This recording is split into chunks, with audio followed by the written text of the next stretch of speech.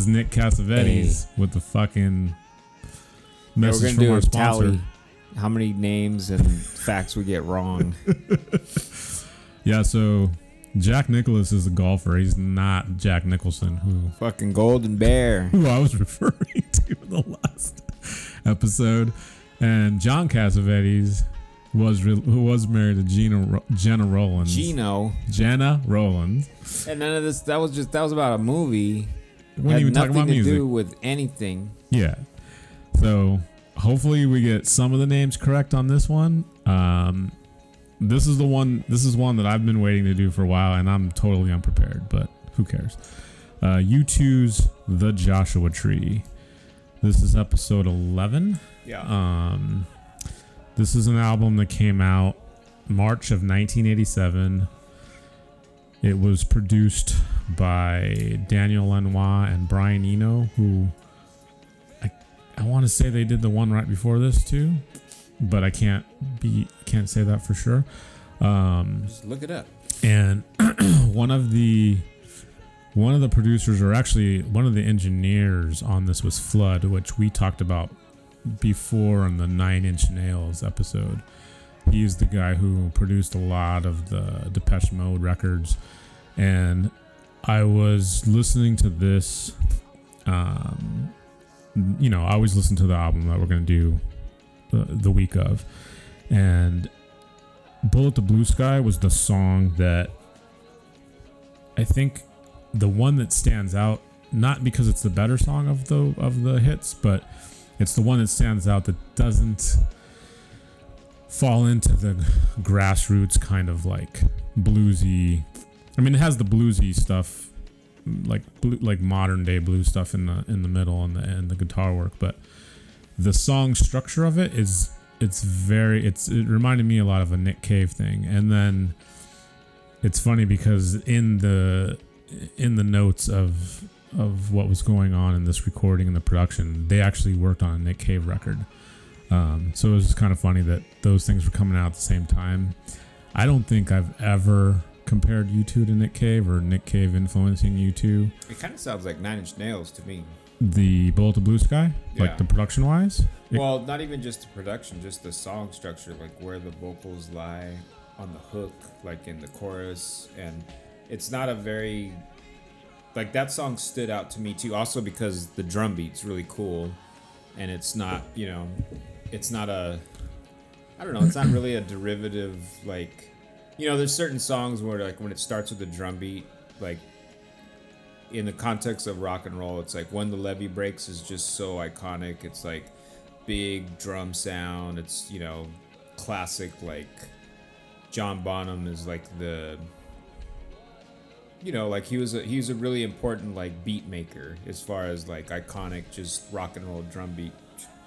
And the Bullet the Blue Sky to me, because I play the drums, it stood out a little bit more because it didn't sound like any other songs that start with just drums, because not many songs, if you think about it, start with just drum beats like that.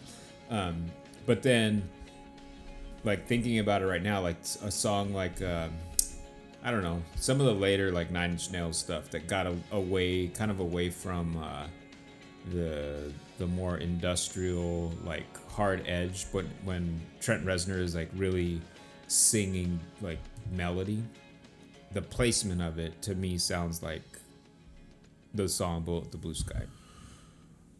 So not you're talking about the structure, not the danceability, like. I mean, I guess collectively, but to me, like, really the vocals, it doesn't sound like it's kind of almost where, like, I think this album, it kind of opened up U2's box of tricks per se, where, and I just looked it up. They Brian Eno and Daniel whatever, they did produce the Wide Awake, the Unforgettable Fire. And then they did produce that EP with, I guess, Tony Visconti, who's like super famous too. That's done a lot of like really slick pop albums. But it's like, I don't know, U2 to me, like, they started out kind of like a new wavy band that turned into like a songwriting band. And then this album, kind of is their kind of a pinnacle in their career, but also where it's like the songwriting's really, really a lot more like poppy. But then a song like Blue at the Blue Sky shows you like it's almost like it's a precursor to like Zoo TV or Octoon Baby, where they show what they could do in a pop context, but with like an edge, kind of. You know what I mean? Yeah. Yeah, and it's like when this first came out, it was a huge. I mean, this record was fucking huge. Like it didn't matter what you listened to, it didn't matter what you were into. This record made an impact all across the board. People who liked, you know, all the different kinds of music, and if I can go back and remember, like I'm 16, so I'm listening to thrash metal, I'm listening to punk, I'm listening to a lot of the new wave stuff, and like this album comes out, it sounds, you know, it sounds very much like a movie soundtrack, or it just had this like I don't want to say ordinary, but it had a very adult contemporary quality to it. Something that your mom and dad would listen to, but it still made an impact on people of my generation. Like it still had a lot. Like I think the punk ethos of like the subject matter and they got a little political. You know, this is a band from Ireland doing basically an American album. It's almost like this is their Exile on Main Street, you know, but instead of exiling, they're like doing a revival tent tour of America, you know, like in a didactic kind of way. And it's kind of like it's like Who's Next too. Like that was like, all those songs on Who's Next, like Baba O'Reilly, Won't Get Fooled Again. Those are like American anthems by a British band.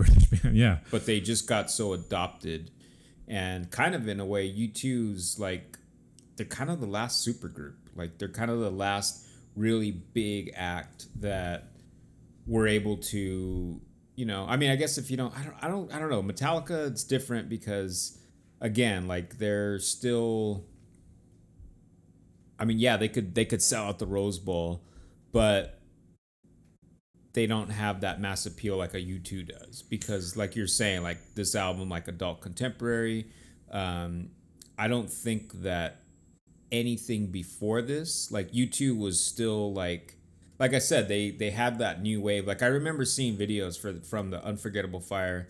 I think Pride in the Name of Love, that song was their first really big, you know, kind of crossover hit, because New Year's Day, it's like, which is on War, I believe. New Year's Day and Sunday Bloody Sunday, those two songs before those are on Pride War, in the Name of, yeah.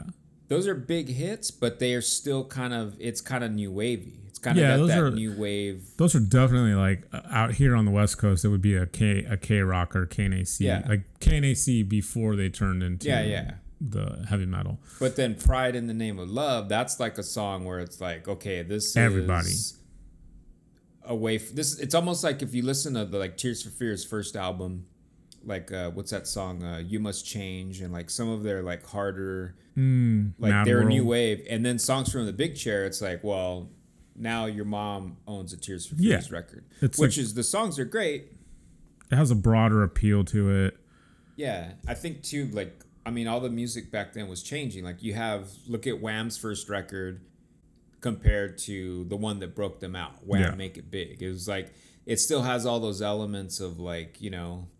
Like they sound like the Style Council, but now they're like where the Style Council stayed in that little whatever niche genre with other bands like the Blow Monkeys and, you know, I don't know, can't think of anything off the top of my head.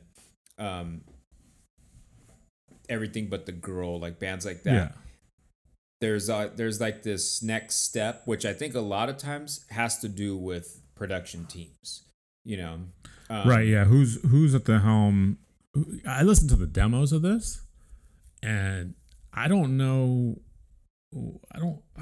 I know they recorded this the year before, obviously, because they already had an album out 2 years before this. Wide Awake in America is 1985. So between 85 and 87, when this releases, they're working on this record. So there's stuff on the demos that has a lot of what's happening on the last record. It has a lot more of that sound. Mm-hmm. So whoever took these demos and were like, we're going to give you, you know, you're going to have this like different sonic landscape to play with. And it works in such a way where this whole thing sounds like it's like another version of, it's like a wall, you know, it's conceptual. It all goes together. Even the songs that don't, like Bullet the Blue Sky is the standout as far as like, it's the, I hate to use the word edgiest, especially because the guitar player's name is The Edge, but it's the one that's not the softer, rooty, you know, kind of stuff. Like Still Haven't Found What I'm Looking For, With or Without You. Those are slow jams.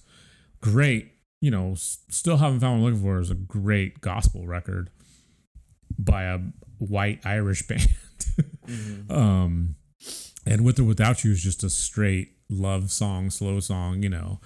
And there's a couple other ones that are a little bit, they're not dancier, but they're a little bit more up tempo. One Tree Hill is one, and a couple of the ones they have, but they all sound very similar. And in the demos didn't sound anything like this. Like one of the demos actually sounded a lot more like a Nine Inch Nails song, like you're saying, than what came out on the record. Like if you listen to the demo for what Bullet the Blue Sky is, it's something like, I think the title the working title was like, it's a story to tell or something like that. And it's actually a story that he wrote, that Bono wrote from being down in a war-torn part of Latin America where they actually were being fired upon. Like there was actually bullets flying towards them, not like they were the targets, they just happened to be in the area, you know? Yeah. But, you know, In God's Country, One Tree Hill, Mothers of the Disappeared, I mean, these are all like soundtracky records. Like before people were making records just to be on soundtracks, this is, you know, and I think a lot of this is Brian Eno and Daniel Lanois' like influence. Well, yeah, they're making, you know, music for airports. Music that's, you know, like, and I don't know, like it's kind of, I think Unforgettable Fire has a lot of like ethereal, like soundscape moments, but within song structure, like not just jammy or whatever, but it's a pretty like sounding album. And it's like really easily digestible, but it's also a really like highly sophisticated compared to like War, October, and what's the first one? Boy, the ones that came out before that. And I don't know, it's, if you think of, I don't know if I haven't, I mean, I know like this album, I know it pretty well. I don't know, I haven't listened to it. Like, I think my favorite album by them is War, just because that's the one that has like Boy has some good songs. October, to me, it's like it has Gloria, which is cool, but there's nothing really like memorable. But Gloria is just a cover, right? No. Oh, it's not. That's just the name. No, it's not the it's Van not the Morrison. them. They did do something like that, but it was like a reprise within. Oh, because they did that in Live Aid, right? They did I thought they did the them version. Nope. All they do at Live Aid is what's the song about Martin Luther King? Pride.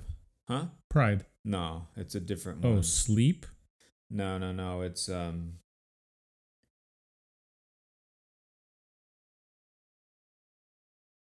there's a song called MLK. What's the song that they did? I thought they didn't do a whole set. No, they did one song for like 10 for an 15 hour? minutes. No, it's all those sets were short. I could have sworn they did. I think it's Wide Awake in America. I think that's the name of the song, or that's what they say in that's like the hook in the song. Oh, I know what you're talking about. I know what song you're talking about. It's 4th of July, or no, it's Bad. Bad. Yeah, That's the one that they did Fourth at of Live July. Aid. That's all they did. Fuck, I don't even remember that. I remember seeing that on TV. I mean, I remember seeing it on TV. I didn't remember that they only did one song. Yeah, I remember seeing them on TV. That's where I was first like, I mean, I'd probably, heard New Year's Day, this, that, and the other, but I remember for some reason, I remember being outside and we were like playing in the street or whatever, and it was kind of getting dark. That was the feed from, they played at the one in Wembley Stadium. And I remember it was just timing. I guess that was my closest thing to like everybody who saw the Beatles on Ed Sullivan. Right. So like I came home and then I remember we still had one of those janky TVs where it was like those old TVs where it's a giant wooden box. They did 2 songs. They did Sunday Bloody Sunday and Bad. Oh, okay. But then Bad went into Satellite of Love, Ruby Tuesday, Sympathy for the Devil, and Walk on the Wild Side. Yeah, it was just that song. They did all 4 of those other songs in. Yeah, but it's like a medley. Yeah. So yeah, I remember coming and I remember seeing their performance, and it was great. Like I really liked it a lot. And I mean, I think I was when was Live Aid? 1986? Live Aid was 85 maybe? 1985. So yeah, July 13th, 1985. 10. But the thing that I remember about it was the little hook of the guitar playing. And which song? The Bad song. Oh, Bad, yeah. Because it's just the same thing over and over and over. It's just this little like melody. It's funny. Continue. Like if you really listen to, especially later U2, it's like the Edge really isn't like, his approach is not even like a guitar player. Like it sounds like, sometimes it sounds like a keyboard, sometimes it sounds like a xylophone. Like he's got so many effects and so much going on, which I think Brian Eno probably helped like captivate on record. He's not playing chords, he's not playing, riffs. It's just these weird little soundscapes where, you listen to the context of the song, you got a really good rhythm section that isn't doing much more than just holding it down. And then it really there's just all this open space for like Bono, who has a great voice, and like his phrasing and like the way that he interprets melody rhythmically with, the lyricism. It's like, it's kind of a perfect fit, and it makes them really unique. Like, I think that, and whether you like them or not, like you think about their output, like they put out, I mean, how many records by now? And, some of them are better than others, but they've put out a lot of standout records that are just like, wow, and this was their one that like really broke them. It's their 5th record. It's the one that really broke them out, and they took that ball and ran with it. And this is a band where when they first started, they almost just closed up shop because they were all into Christianity, and they had like mixed feelings about it, and they weren't necessarily like wanting to be in a rock and roll band. Kind of like the Zombies, where the Zombies, in the 60s, they were putting out music and they all wanted to go to school. They didn't necessarily want to. This is when they have hits on the radio, right? And when like rock and roll is just like breaking out, like, and they're like, I want to go to school. Yeah. Like, what the hell's wrong with you people? But, whatever. Like, I think the time, during the times too, a lot of the people who were doing the new wave music, which still was underground, like during this time, a lot of the new wave, like Top of the Pops was playing a lot of, Top of the Pops was responsible for pushing this along in a lot of ways. So much so that I didn't even realize some of the things. Like I didn't know what went into the music that I listened to back then, like in the 80s. Like I remember hearing songs and I just thought people went into the studio, recorded it, put it on a record, and put the record on the radio immediately. I didn't know about remixing and mastering and you know, versions that had failed. Like there was a story on the Top of the Pops documentary that I was watching, and John Peel was talking about this band Dead or Alive. And Dead or Alive did a version of You Spin Me Right Round 4 times. It kept charting in the in the UK charts. This is way before it even made it to America. And it kept charting in the mid 50s. It could never break the 50 barrier. And they couldn't figure out why this song did well one week. Like it would jump from like 48 to like 100 or something like that. Like week by week. And they couldn't figure out, like, there was something about the song that was like, it was destined to be a hit, but there was something weird about it. Then the remixers, this was their 5th remixed version of it, went into the studio and they were like, this is it. We don't have any ideas. We're all out of ideas. How are we gonna do this? And one of the engineers was like, you know what? There's at the what are those things called? They're like library records. They're not libraries, but they're collections of sounds. You know, like sound effects, and this one engineer went through all of the sound effects that were on these records, and he found one called Two Dogs Fucking. They actually added the sound of two dogs fucking from this library record, put it in the remix, and they called... That's perverse. And they called it the TDF remix for Two Dogs Fucking. And that's the one that we all know. That's the version that we all know in the club and in the American charts, you know, when it got here. And it's funny because if you think about, like, you're talking about the Zombies. Was it the Zombies you were talking about? Like, a lot of those, even if they had a hit, by the time it was a hit to us or it was a known hit, they were living on the dole for years. And they made a little bit of money, but a lot of that money went into the practice of making the record. Like like they're done with it. The only person who switched up the music industry when it came to this kind of music was the Factory Records guy. Was it Tony? I can't think of his name right now, but the guy who started Factory Records. Yeah. He basically was like, he changed the model of the artists who made the record, the artists who kept the earnings and what have you. And he changed the whole program. He just did it just to do it. He didn't even do it because he wanted to be like, you know, like the guy who started Virgin or any of the American bigwigs. He just was like, look, I know how to make records. I have this place. We can do it. Here, just come in to make your record. And they, you know, there was no like grandiose, like, you know, people who, the Rolling Stones were huge. Elton John was huge. There was all these acts were huge. These guys never saw themselves that way because it was such a small market. To us, it was huge because by the time it got to us, it was already an established, you know, thing. And it's so funny because, like, even like the Style Council, even, you know, Paul Weller coming from the Jam, they were still doing other jobs as they were making records. They were still working and like, and I think some of the bands, like, they went back to work after they put out their records out. Like, there was a couple of guys that were one-hit wonders, like King. He had a one-hit wonder.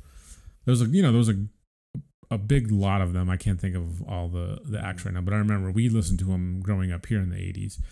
You know, the only bands that really, really continued their like mega stardom is bands like U2. You know, they got so big that Bono started a fucking organization and got hired by the World I read too Bank and stuff. This album did have like a huge promotional campaign behind it.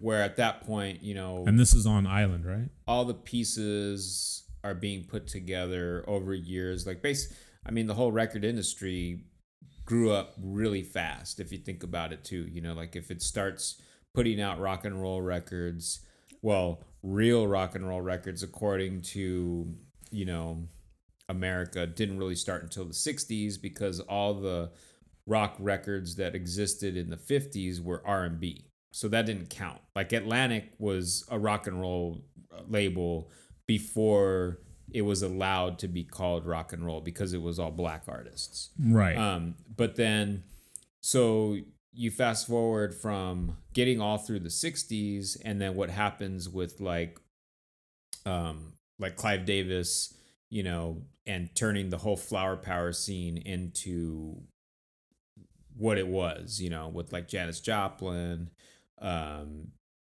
don't know, even not really the band, but kind of just that whole like first wave of groups like Quick Messengers. So the Laurel Canyon scene, kind of. No, before that. Oh, before because then that led into that where it was, you know, now you got like David Geffen,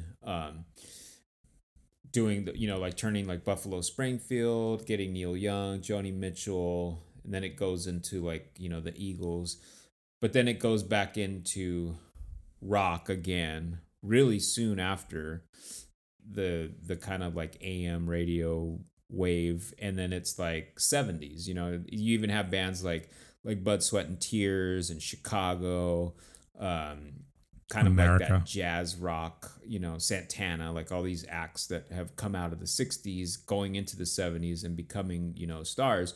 But they were learning like, you know, okay, you got the tour circuit, you go out on tour, you make a record, you come back, you got this promotional, you know, I think all these pieces are being put together. You know, you have all the politics in Rolling Stone where they're the ones learning how to like, oh, well, hey, you want advertisement in my magazine, put my artist out. You know? Yeah. And so by the time you get to now the 80s, it's like, okay, well, now we have this whole game and we know that we need to release this record. Now you're paying attention to when are other records going to be released, who's doing what. You know, I don't really think the Grammy Awards had anything to do with anything other than it's just, you know, a small group of people, whatever, you know, like what's really behind it wasn't what the public saw, you know. Right. It's not really like, I mean, to a degree it's taste making because, yeah, you did understand that, you know, an album like Thriller that won all these Grammys, and even just, I mean, just Michael Jackson at the Grammys doing Billie Jean will forever be, that's another kind of Beatles moment when he did the moonwalk. It's like, and it's funny that the Grammys was like the bookend of what the promotional machines were. So like Top of the Pops, our MTV, you know, we didn't have the Don, what's his name's rock and roll show wasn't really big. Don Kirshner. Well, then you had Burt Sugarman's The Midnight Special. And what's his name? American Bandstand, Dick Clark. Oh, Ed Sullivan. Ed Sullivan Show.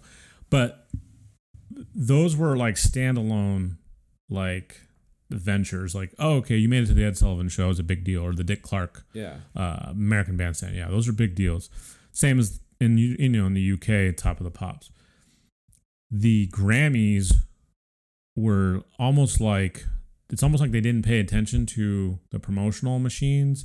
They were a diligent, like, we're just going to listen to those recordings and based on merit. Then it started to turn into the bookend of like, after the promotional machines, you know, got all their stuff out, the Grammys like reinforced it by whoever had the most promotion was going to be awarded the award. It's almost like they were like, it's almost like the gears just started to lock in during the 80s. Like prior to the 80s, the Grammys were almost like the Grammys were the Library of Congress's little sideshow. Mm-hmm. Like nobody knows what's in the Library of Congress as far as like achievements and awards go, unless you're super nerdy and you fucking look into that shit. Mm-hmm. But the Grammys is this huge LA party for all the record labels, and they actually have showcase parties around the time that the Grammys are coming out. It was Clive Davis's party, right? They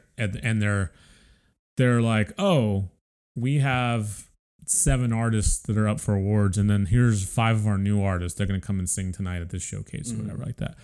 And it's like this promotional machine just can't keep up with itself. It's like, how many things can we promote and reinforce the promotion? Like, if 1 million people existed and 1 million people bought the record, what the fuck are we promoting anything for anymore at this point? You Well, know what I to mean? keep the albums in the charts, too. Right. And it's like, oh, okay, yeah, I forgot. And then I need to keep this. And it's like, it's just a machine at this point. And even though it is a machine, and I'm sure they had a lot of promotion backing, you know, the machine had to back this fucking huge album.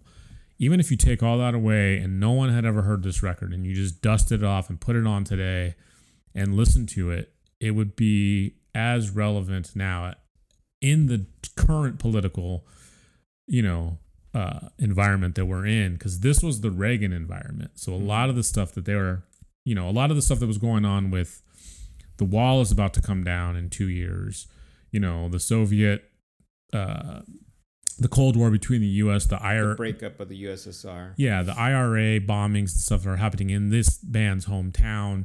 And it's like, nothing has changed since this album has come out. It's just been moved around the map. It's not like, you know, it's like the names and faces may have shifted and slided. You know, we had the Iran-Contra thing going on during this time.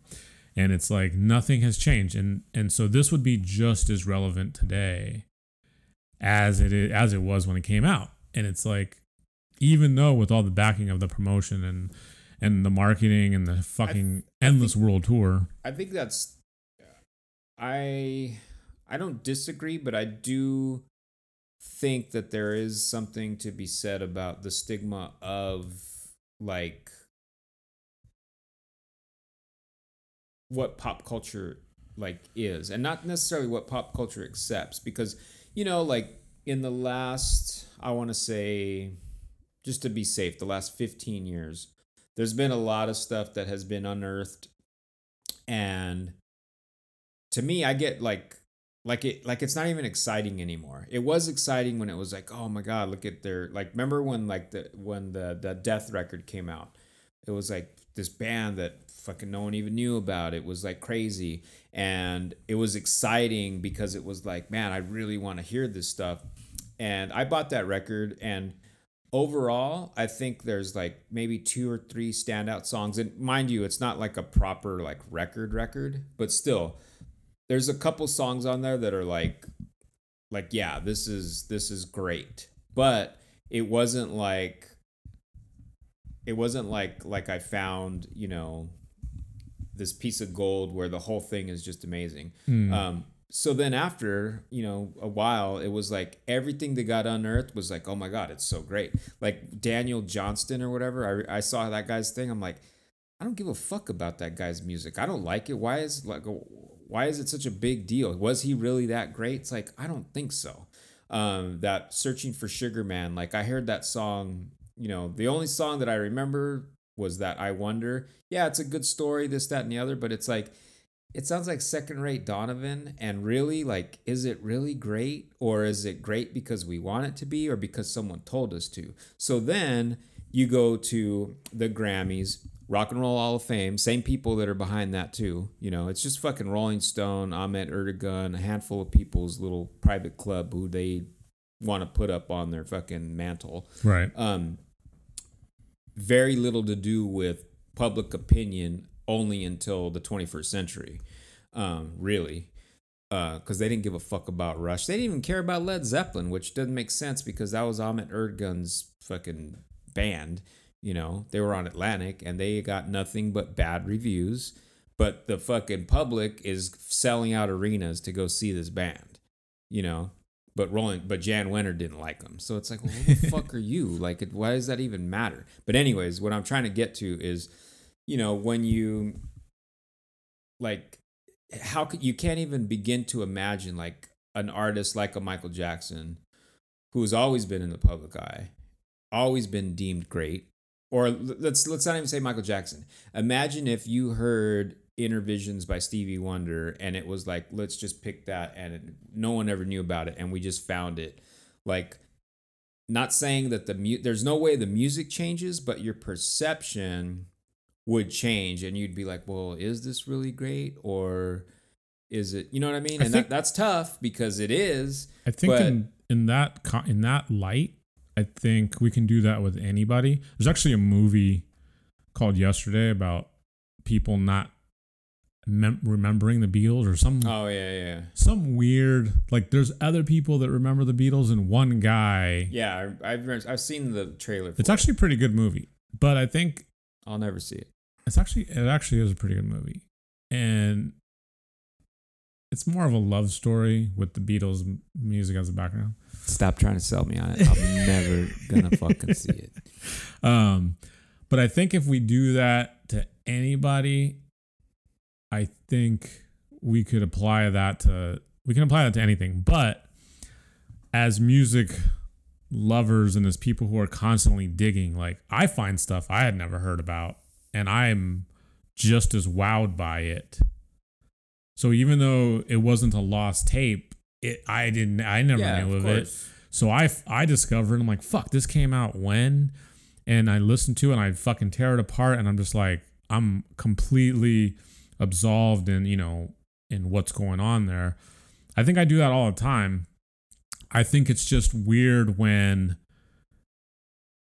that thing existed, or maybe that death, I don't know. I don't remember the story, but it was like their sons had the tape and played it at a party. Well, it was Jello Biafra supposedly found or got a hold of their first 7-inch by some chance. And got it. Like played it or something. So it existed. Well, yeah. Yeah. So that's what I'm saying. It's like, it's just that when people glamorize it and like, oh shit, we got to, and like the Sugar Man thing, they had to make a movie about him. The movie was interesting because his music was not standout to begin with. That's what I'm talking about. That's why he didn't make it in the first place. Exactly. But then it's like now it's like with this movie, oh but my God, his story is very reminiscent of a lot of other people's story. His story is almost in line with like a Jimi Hendrix, who had to go to Europe to make it big because no one here gave a fuck about his music. Yeah, his exactly. homegrown country couldn't give a shit about him. He had to go to England, make a name for himself, and then like, oh, he's American? And like, I think that Jimmy, no matter what the fuck, where you put him, was going to come out and shine. But even Sugar Man ain't gonna do that. Exactly. But then it's like, oh my God, this guy's so great. And then, now he's playing Coachella. It's like, really? Do you deserve to even fucking... It's and then just novelty. I'm glad you brought up Jimi Hendrix because, Jimi Hendrix was playing in the States for years before he got discovered. And played with Little Richard. He played with the Isley Brothers. Yeah. He played with Wilson Pickett, King Curtis, like all these bands, But also, again, playing R&B, right? Not rock and roll. But then by the time he like basically just ended up in New York, playing with anybody that was around, like he was playing with like Robbie Robertson and fucking like the whole like Dylan-esque like folk scene, But it was what's her name? I think it's Linda Keith is the person that basically discovered him and then told Chaz Chandler like, you gotta fucking check this dude out. And then they got him over to Europe, to England, and then that's when, But even Jimi Hendrix, it's like his band was put together. Like it was like, okay, we got this guy, he's fucking amazing. Let's put a band behind him. Like there was so many steps that were taken to make him into the star that he became with this undeniable talent. He easily could have, if Linda Keith wasn't in there that night, someone else he could have gone the way of Sugar Man. But he could have went a lot of different ways. Yeah. Or I don't even know what that guy. His name's Rodriguez. I keep calling him Sugar Man. Rodrigo or Rodriguez. Yeah. Again, like his story was cool or whatever. Yeah. But at the same time, it's like why that people. That's a good song. That Sugar Man is a good song. Yeah, but it sounds like a Donovan like. It sounds like a lot of stuff that came out from the '60s. But even though that's a one good song, there's nothing else in his catalog. I know. That's even worth listening to. We're rolling. But before you get into that, because you brought up the Rock and Roll Hall of Fame, I wanted to go over the inductees of this year. So Pat Benatar, Depeche Mode. It's kind of like long overdue. The fucking Doobie Brothers. I don't know. How are they not in there? This is why I'm bringing this up. How the fuck are the Doobie Brothers not already in there? It does make sense that Steely Dan got in before them, but still. Maybe. Whitney Houston, Deserved. Judas Priest. That's kind of I don't know if I would be on board with that one.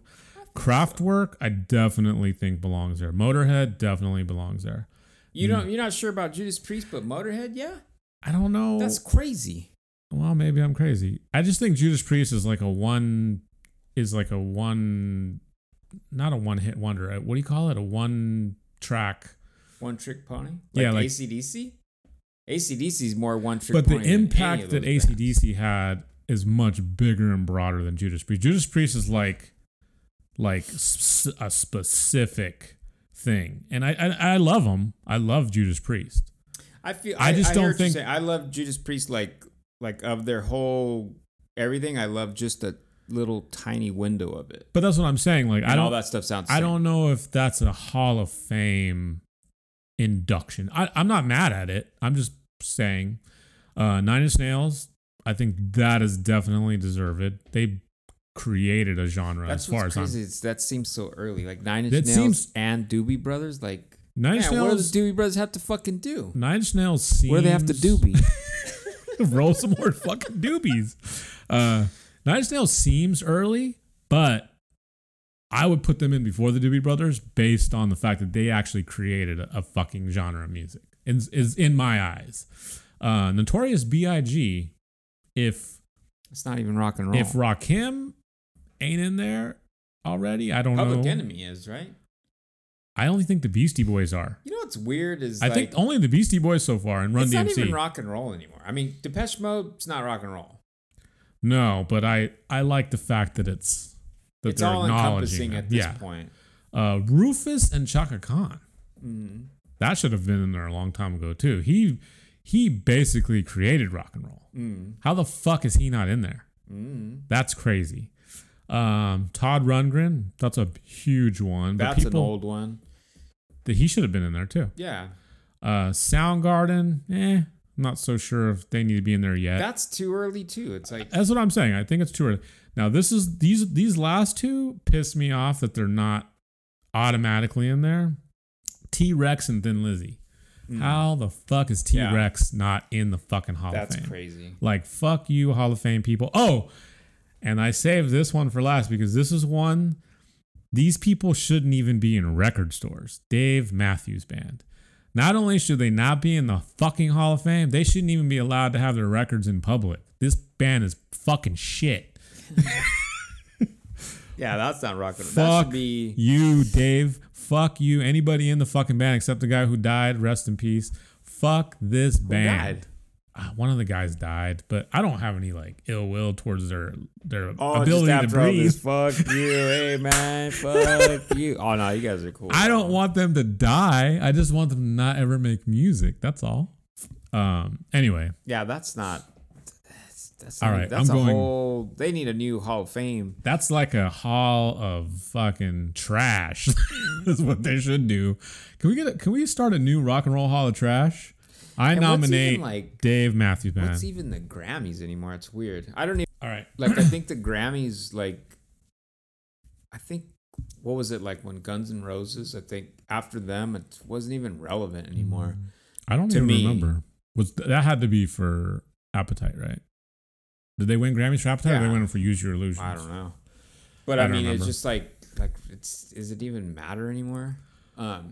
I mean, the Grammys is just straight trash now. But going back to like thinking about, like what makes like there's the whole everything that's behind an artist that puts them on that platform. Like there's great artists. Like the one artist that I got into a few years back, and I just started buying every record by him, is Dwight Twilley. I like to say Twiley because it just sounds better, but it's Twilley.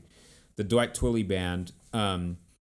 That guy, he was like making music with like Tom Petty, and with him. Did you hear his new song, Twilly Twilly Twilly Twilly Daddy? I think he's kind of lost his mind now too. But anyways, he put out a ton of records. just like a lot of bands did in the late 70s and early 80s, where they were taking chances on artists. And sometimes you hear a record by an artist or a band, if you take a chance and you're just like, man, how did they even put all the effort into putting out a record? But then that guy, Dwight Twilley, he could have been like not even a one-hit wonder, but he could have had some hits. I feel like he's in the Nick Lowe range of things. Like he's got that. Well, and Nick Lowe had some hits. No, that's what I'm saying. He's in that Nick Lowe range where he's not a Rod Stewart, he's not a George Michael, but he's in that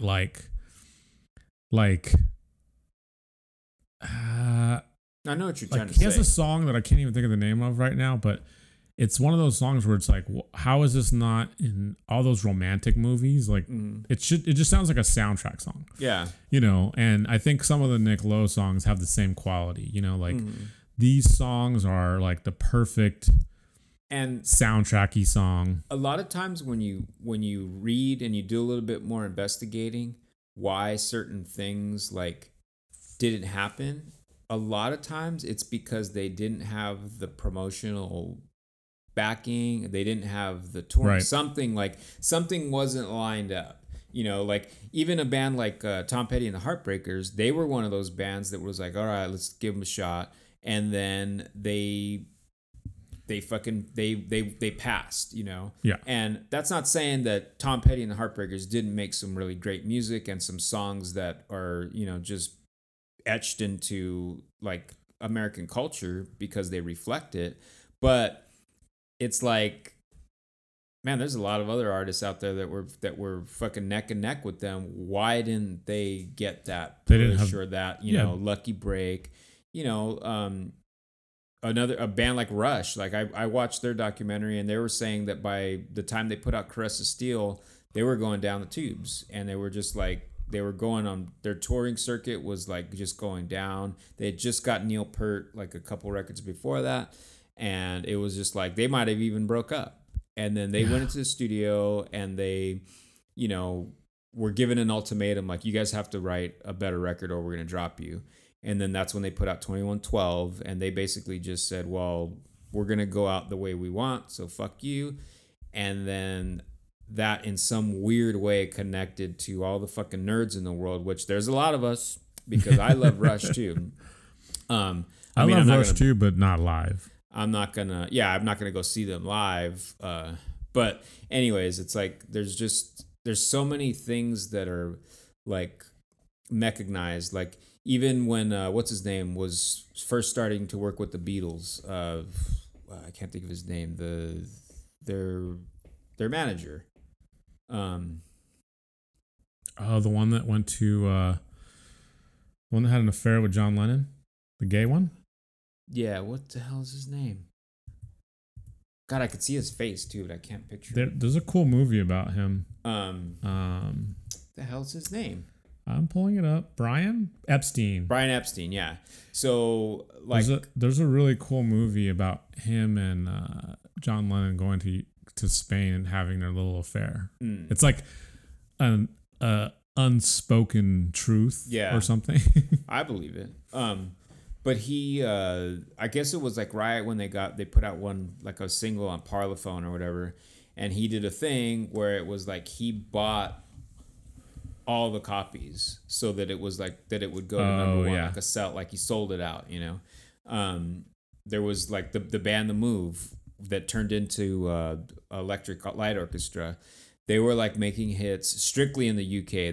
They were a band that did not cross over in the States for a lot of weird reasons. Same with, if you think about like the Kinks, were never huge in America, but yet their songs, that's crazy, but they had some beef with the States, where kind of like the Stone Roses. Like that's another band that should have just they could have taken over the world at a certain point, and it didn't happen. But then you kind of get them. The Stone Roses are fucking mountains and mountains better than fucking like a band like Oasis. And Oasis and I was thinking, but Oasis gets all the fucking credit. And I'm like, fuck that. It took me a long time, but I ended up liking a couple of their songs. I don't like all their songs. I don't like all their records. There's a couple of songs I really do like, but like I appreciate Blur much more. I appreciate, what's his name? the guy from Blur. Fuck, I'm blanking on his name, but he's I behind like- so many other bands. I like Oasis. There's a certain formula to Oasis and why it works.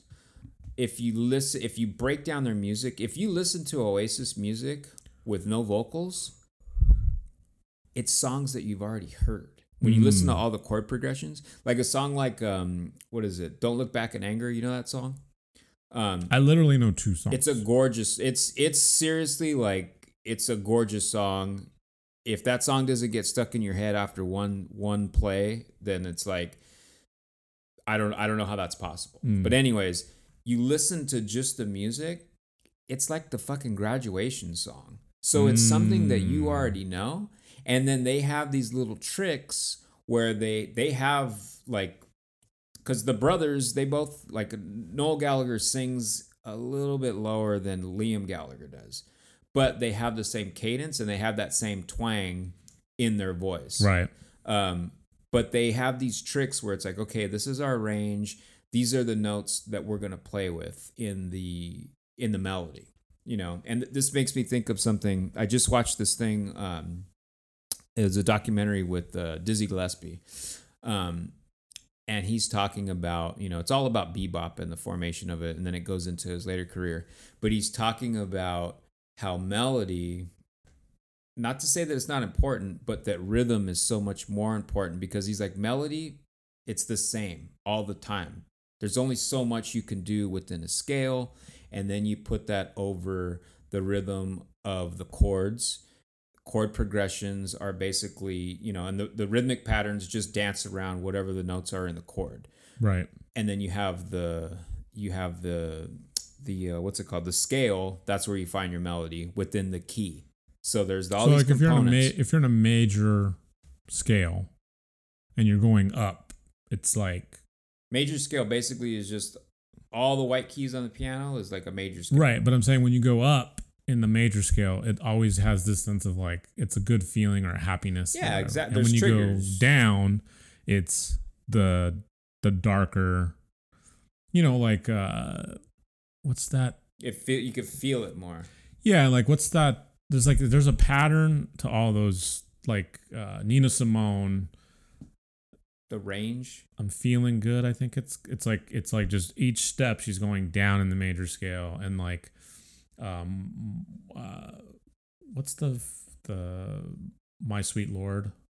It's like the same thing. It's like going down, and then when you go in the opposite direction, you're going up. So you're saying Oasis is only going, they're manipulating they're manipulating like the scale to go upwards and like to They're reach. just playing like in the middle. Oh, they're playing. They're going up and okay. down in the middle.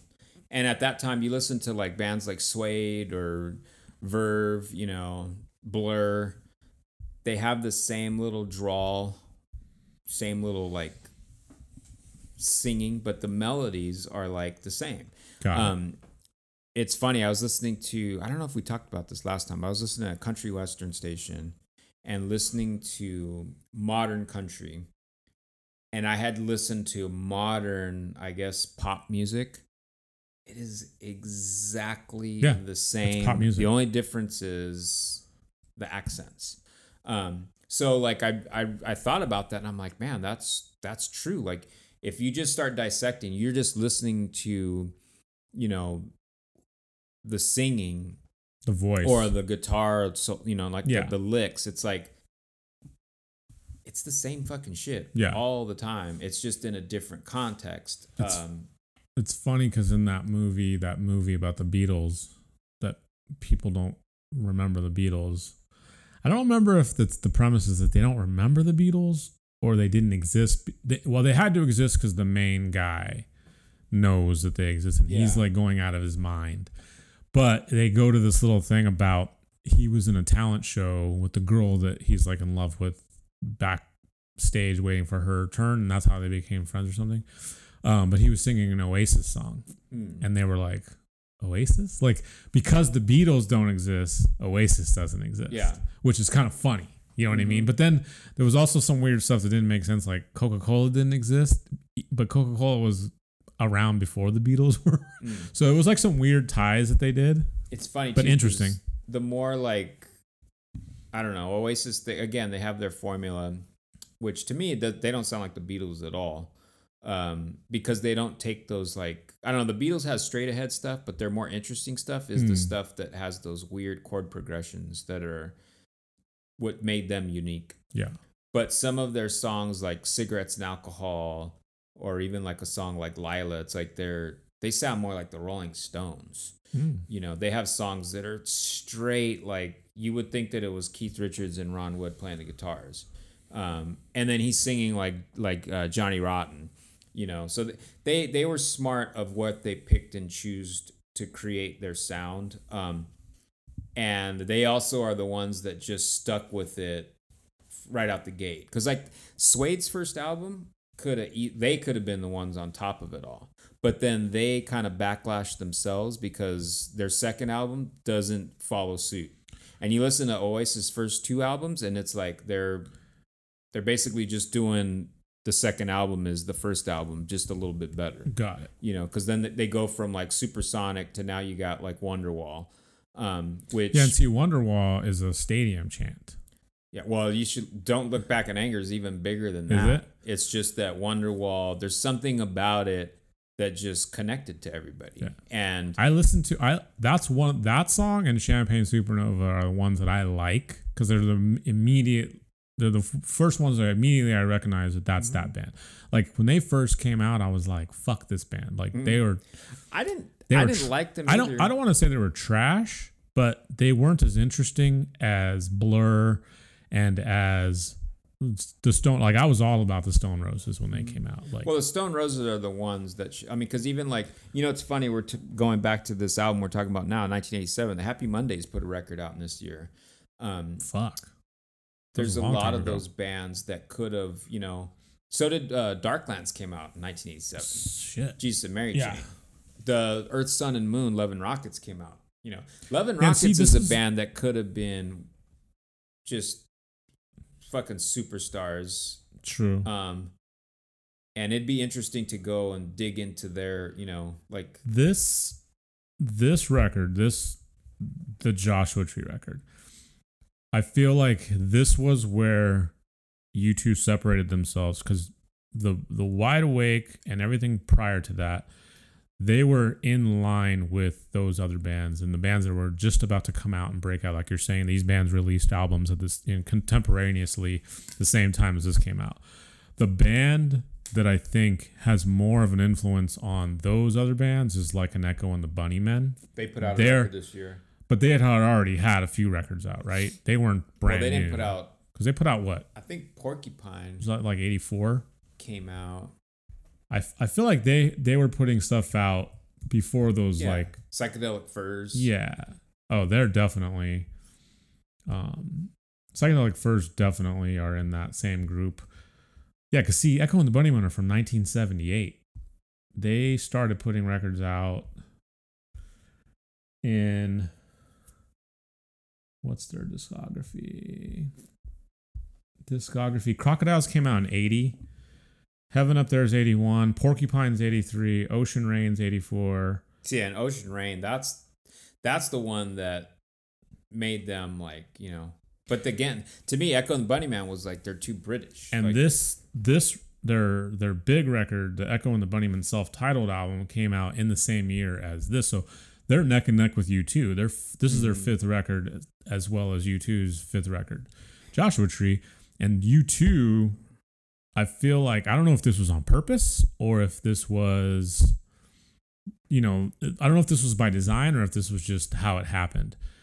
U2 separated themselves. They went all the way to the right of the dial and completely pushed themselves up into another echelon of like, you know, in a different arena than these other bands. Because at this time, when Joshua Tree toured, when they toured for Joshua Tree, they didn't play clubs. They didn't play the Palladium. They played the fucking Coliseum. Well, no, they weren't there yet. Because I remember when I was in high school, they played the Coliseum in this tour. I was there. But they weren't. I don't think that they were there by themselves because they were playing they did like multiple dates at the Sports Arena. They didn't open. This was a Joshua Tree tour a headline, and it was Coliseum, which is like an 80,000 person venue. I'm gonna have to fact check that. Fact check it. But anyway, what I'm what I was trying to say is there's something weird. It's weird that they went backwards in their sound, and I don't mean backwards like in their own personal sound. That they went backwards in music sound, and instead of going forward with like the synthesizers and the modern day stuff that was happening, they're like, you know what, we're gonna do a roots album, and we're gonna make it heavily, influential by the blues and by gospel, and it fucking worked. And there's this like standalone record, and I say standalone because even though Achtung Baby has a little bit of the songwriting styles that's going on in this record, nothing after this record, they just progress into the modern day stuff back again, Mm-hmm. and like the Echo and the Bunnymen's and the Stone Roses and all those bands that were like vying for that spot, like the Smiths even, there's a general, we were talking about this last time. We were talking about like the scenes that people were putting into, like you were comparing like Fishbone and the Chili Peppers and like that LA scene. Like there's something about all those bands, even though they all have separate sounds, there's something that you can lump them all in together. And that's how I feel that late 80s new wave, because this is what we would call all this music, is like the new wave stuff. Yeah. All had that similar like quality to it. And U2 didn't. Camps. Yeah. And even like I was looking at this, like a lot of hip hop came out this year. Dana Dane came out. Public Enemy came out with Yo Bum Rush the Show. I think EPMD. So there was all these acts, and then you have like Jazzy Jeff. So Jazzy Jeff is like the watered down version of like a Slick Rick or whatever.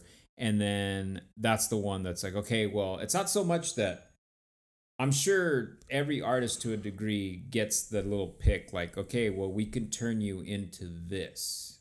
Right. And some groups are like, they either go against it or they don't want it or they don't get picked for that. But it's all manipulated, Another album that came out this year is Janet Jackson. That was, there was also the R&B. The Rhythm Nation? The R&B years were getting big and hot too. But I think the pop was kind of lacking, and that's why this just was like the perfect time for U2 to just have that like kind of all by themselves. You know what I mean? Yeah, because they took over. They took over the adult contemporary market, the new wave market, probably because they had a basis in the new wave fan base already. Well, yeah, they were already had a stronghold on that because of everything that they've, Going into the R&B stuff, I was watching that Top of the Pops doc. I didn't know Loose Ends was from the UK. I had no idea, and I was like, so Loose Ends, they're like that 80s R&B group from. They had like little club hits and stuff like that, and I was watching it, and they were on there, and they were like, yeah, a British black R&B group. They were like, get out of here, that belongs to America. It was hilarious because they struggled. So what they did is they fucking came to America and had American producers produce their record. That's the one that got them on the charts finally. They were struggling back in Europe, back in the UK. And I guess I don't know if they went and got Cameo's producers or they just liked the sound that Cameo did. So they kind of went in that direction. But it was just funny because I was like, fuck, I remember that band. I remember them coming out in the 80s and I had no idea that they were fucking from the UK. It's just funny. Mm-hmm. Yeah, it was a lot of, Jody Watley put out a record this year too. So there was that like, I don't think New Jack Swing had really taken off yet, but it was like rumbling, It's about to, because that's it's like early 90s. Guy came out in the 80s. Casey and JoJo. But when it got when it was just everywhere. Oh yeah. Because I remember being in junior high when all that. Well, actually, it was around this time. It's this time. No, because it's a guy. the 90s is when like Jodeci, Rex and Effect came out, but Teddy Riley was already doing his New Jack Swing stuff, and Tony Yeah, was when I got into coming high out. school, which was after this. Well, no, it took a couple years because I didn't start high school till '89.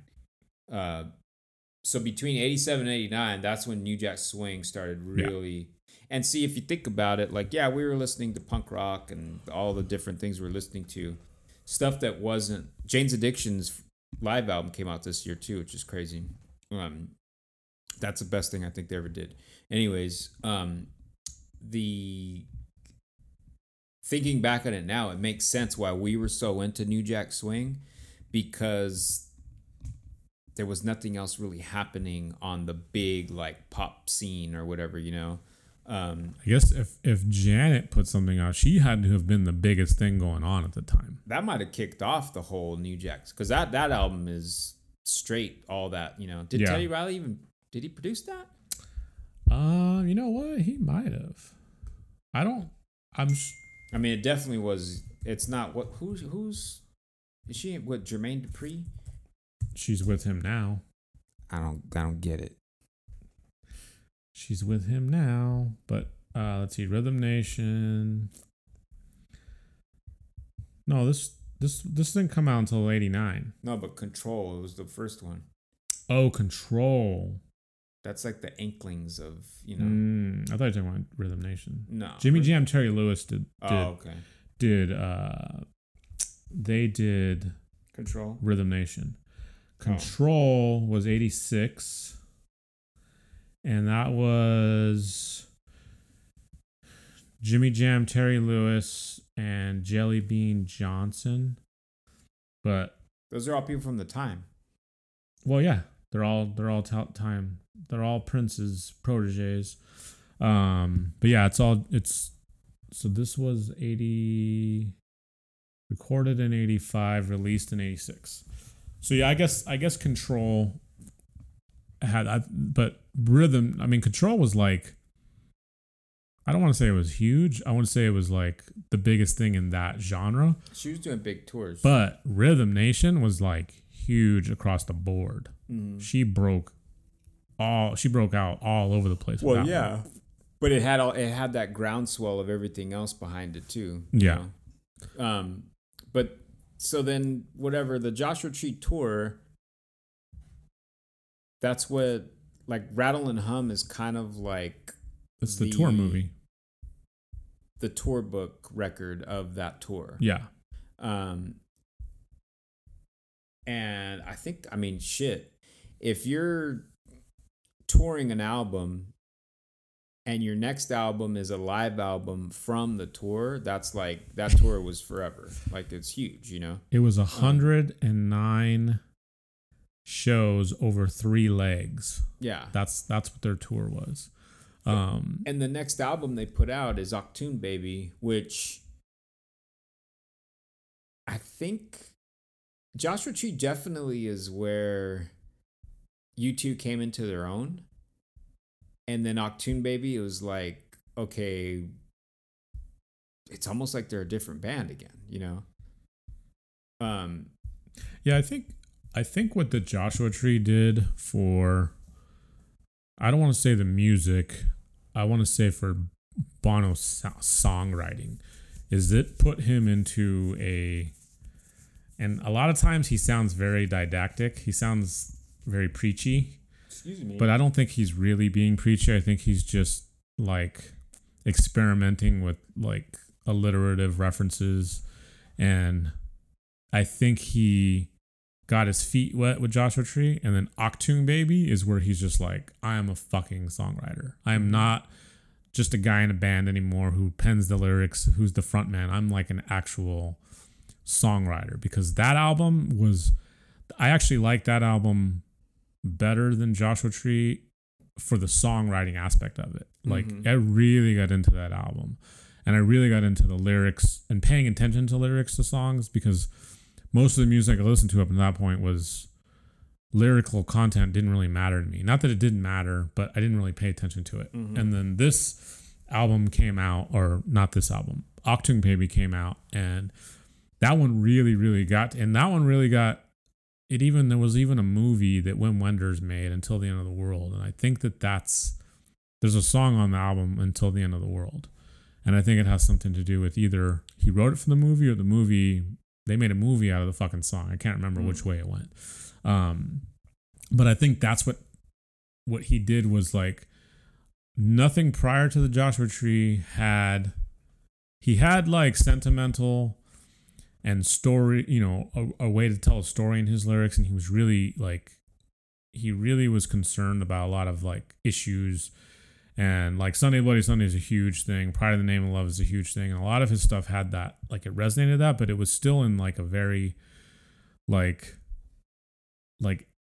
junior kind of way, like I don't want to say amateur because he's not an amateur, but like in a very like he's just getting into that way. And then Joshua Tree, he comes in, he starts penning these lyrics that are like you have to think about them to get the references. You can't just he's just not putting out blatant information. He's like poetically writing songs, which turns him into this like great songwriter. And then Achtung Baby comes out. I don't know much about a lot of the albums after Achtung Baby because I think he started to get into this weird. His ego just got the best of him. The Zoo TV tour, which that's for pop, right? No, it was Zoo TV. But what's Zoo TV? Huh? What's Zoo TV? That's was a song. record too.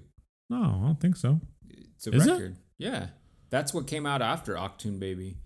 I thought it was called way Pop. After that. Pop is the one with like Discotheque and the Lemon. But no, I think they even had a precursor with the Achtung Baby tour was getting big. Zooropa. Yeah. See, and that's when, again, they weren't in stadiums until even after Achtung Baby. Zoo TV is when they're like playing like Zooropa. But Zoo TV was the tour because that was, remember they had like the back was just all these I see what you're saying. I was like, I don't know, because like, Zoo TV's a song. He's making calls to like fucking politicians. He was like carrying a camera on himself. That's the tour. And he was that the tour where he was the devil character? I think. Or was that the Pop tour? No, Pop was the one where you wear that fake muscle shirt outfit. Yeah, he just got like way out. His ego fucking blew the fuck up. Pop Mart too. It's funny. I remember watching. I didn't watch it when it came out, but they did like a whole thing on the tour. It was to promote it, building the tour. It was on TV. It was on regular TV. It was like a vignette that was like, I don't know, like kind of like a 60-minute special or something. And they played the Coliseum then, and it was not even near half full because at that point they flooded the market. They were like, plus the album wasn't doing as good as they expected it. They just basically got too big for their britches, and I think that's when they kind of got humbled and realized like, okay, we might be unofficially Generation X's Rolling Stones, but we're not. Right. Because the only band that has ever not backslided was like after a certain point was the Rolling Stones. Because even a band like the Who can't sell out the Rose Bowl. The Who knows its market, and they play like at the Hollywood Bowl, which Hollywood Bowl isn't fucking small, but it ain't the fucking Rose Bowl. Right, yeah. The Rolling Stones are the only band that has ever been able to keep that fucking staying power where, if they want to, hey, you know what? We're just going to do an Altamont again. They make it free. There's going to be fucking as many people as there was the first time. Brazil built, if not more. Brazil built a freeway for the Rolling Stones. Yeah, like they're the only ones. I can't imagine another artist that gets that kind of a treatment. Like, hey, you know what? We want you to play here. Yeah, you take the 10, get on the Rolling Stone, and then it's like, what the hell? Yeah, and deservedly so. Like, I don't care if they have to prop those motherfuckers up and come out and play. They should bury them in the Rolling Stones freeway. That would be awesome. We should do like a Graham Parsons heist and go steal their bodies. It's not going to be much reinforced. Those little old bones. Did you ever watch that movie? Those little old bones. You know how tall they are? Yeah. All of them are tiny. They're I'm talking tiny. teeny tiny. I've met 3 of them. I haven't met. The only one who I've not met is Mick. He's the only one. I thought you did. He No. was at that show that you guys worked with. He's the only one I didn't meet. I met Ronnie, Talking tiptoe. Charlie. Did you read Ronnie, Bobby, Ricky, and Mike? Ronnie, Charlie, Keith. I met those 3. I didn't meet Mick. There was a movie about that Graham Parsons heist with Johnny Knoxville. Yeah, I couldn't watch It is hilarious. It's so bad. Isn't it called Grand Theft Parsons? Grand Theft Parsons. Yeah. It's so bad, but Yeah, I it's heard it was funny. bad. It's funny. No, but I think that's when he got out of control. I mean, if you see the Live Aid performance, he's a fucking ham, but he works it, you know, like he worked it not as good. Like if you watch the whatever, the Live Aid, like Freddie Mercury's like all over it. Like he's just controlling that whole crowd. Bono, whatever you want to fucking call him. He comes out, and not that U2 is not huge at that point. And it's a fucking stadium full of people. And if you watch, it's like, yeah, there's some people that are holding up signs. By the middle to the end of that whole set, the whole crowd is like in his Into fucking him. hands. So that is like a pinnacle moment in his career that made him be like, okay, this is, you know, and that's when like he always had like a weird style too. Like they're almost like, I don't want to say Rush, but they're nerds. Like they didn't have like a collective style. They didn't have like, you know, but I think Zooropa, or whatever, that Zoo TV tour, that's when they all were kind of like, oh shit. now Glam. we're- Well, that's when what's his name started dating Naomi Campbell too. Adam Clayton started dating a model. And see, what's crazy is he's the one that was like the Hellraiser in the band. He was the bad boy. He was the one that was like, that talked them into like, let's not be Christian. Let's go do drugs and sleep with sleeper models, supermodels. Sleep with sleeping models. Fucking sleeping models. He reminds me, I don't know why, but Matt Carso always reminded me of him. Really? Like fake bad boy. That's weird. Like not fake bad boy, but you know what I mean? Like Not in your face bad. but you know, like the Dylan character like from keep an eye on him. like 90210, that Dylan character. There's That always one was too over the top. though. but that's what I'm saying though. There's always that guy that's like, he's not the bad guy. He just is always like the one brooding. That's what Adam Clayton seems like. I don't know anything about him other than he dated a fucking supermodel. That's it. And he's in U2. Yeah. And he's a pretty good bass player. There was a couple of things that I watched. It was on the making of. It was a movie about. There's a scene in Rattle and Hum where there's a guy playing. I think you told. There's a guy playing harmonica with this guy, street musician, and there's a song on Rattle and Hum. It's the only song on Rattle and Hum that's not a U2 song. It's just this street musician playing this song, and there's a guy playing harmonica. There's a whole movie about those two guys. You told me about that. And he was a famous recorder. You have to take a break again? Oh, okay. I was trying to hold out. It might have been on Netflix, or I might have watched it on YouTube. But it's this guy. He goes by Mr. Satan, and the harmonica player is this white guy named Adam. And he approached him and was like, "I want to record with you." And they actually put records out. Put a few records out. Satan and Adam are the name of this band. I think it was on Netflix because I remember you telling me about it, and I never watched it, but I found it. It's really good. So when Rattle and Hum, when they were recording, they were in Harlem recording with a church choir, and I guess they just were walking outside, and this guy was just there playing, and he had this little brief moment in the movie. He's on the album, and that I never thought about. I saw the movie, when it came out years ago. I listened to the record many times, never even thought about it. And then this documentary came out, which is really cool. And it goes into the whole story. So he was Sterling McGee?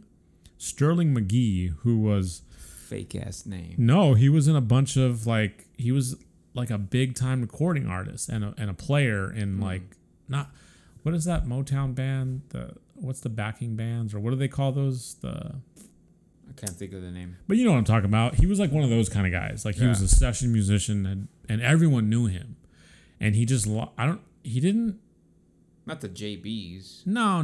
He wasn't like in anything in specific. Kind of like the Wrecking Crew, but like the Wrecking Crew, yeah, like standing like in the Muscle shadows Shoals type shit, yeah, like a player. And so this white kid just fucking like got him and like went out and toured with them, and they made records and stuff like that.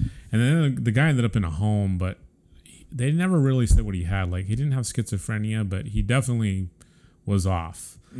But it was just funny because when I watched that, I was like, at first I was like Mr. Satan and Adam, and I was like, I just clicked on it because it said Mr. Satan, and then it turns out to be this thing that relates back to the U2 thing, which was funny. You know, it's crazy what I remember, and there's probably other things before this, but because the Rattle and Hum movie, and it has like, you know, it has them playing with B.B. King, and that gospel part is pretty awesome. Like when they're playing with the choir. Yeah. And I think they did go down to Muscle Shoals. I know they spent some time in like the South and like the Midwest, and I think that's where they got all that like influence from. And I think it was probably during the tour. But I remember being in a movie theater and seeing the preview for Rattle and Hum, and it shows that, like, to me it's iconic just because it had such an impact. But when it's like the red back screen and you see them walking onto the stage, oh yeah, and it was like a preview for the movie, and it was cool. It was like, man, this is like to go see a movie about a band like in a theater. You know, I guess there's like Gimme Shelter came out, and you know but it's just different, I guess, because it was like our generation. It was our time. It was during our time. And thinking about like, you know, again, like there's some band like when I think of the song like With or Without You, like, you know, not so much that it's like, oh, it's prolific, this, that, and the other. It's like, it's a song that, to me, it's kind of like Every Breath You Take, where it just has this really, or King of Pain, like by the Police. Like I'm thinking about the Police a lot right now. Every Breath You Take, I think it's on par. But it's like it has all the stuff that like that is good about a song, like, and not in a sense of like, you know how I was talking about nowadays. There's these melodic lines where it's just, you could put it on any genre. You could make it a country song. You could make it an R. Kelly-esque R&B song.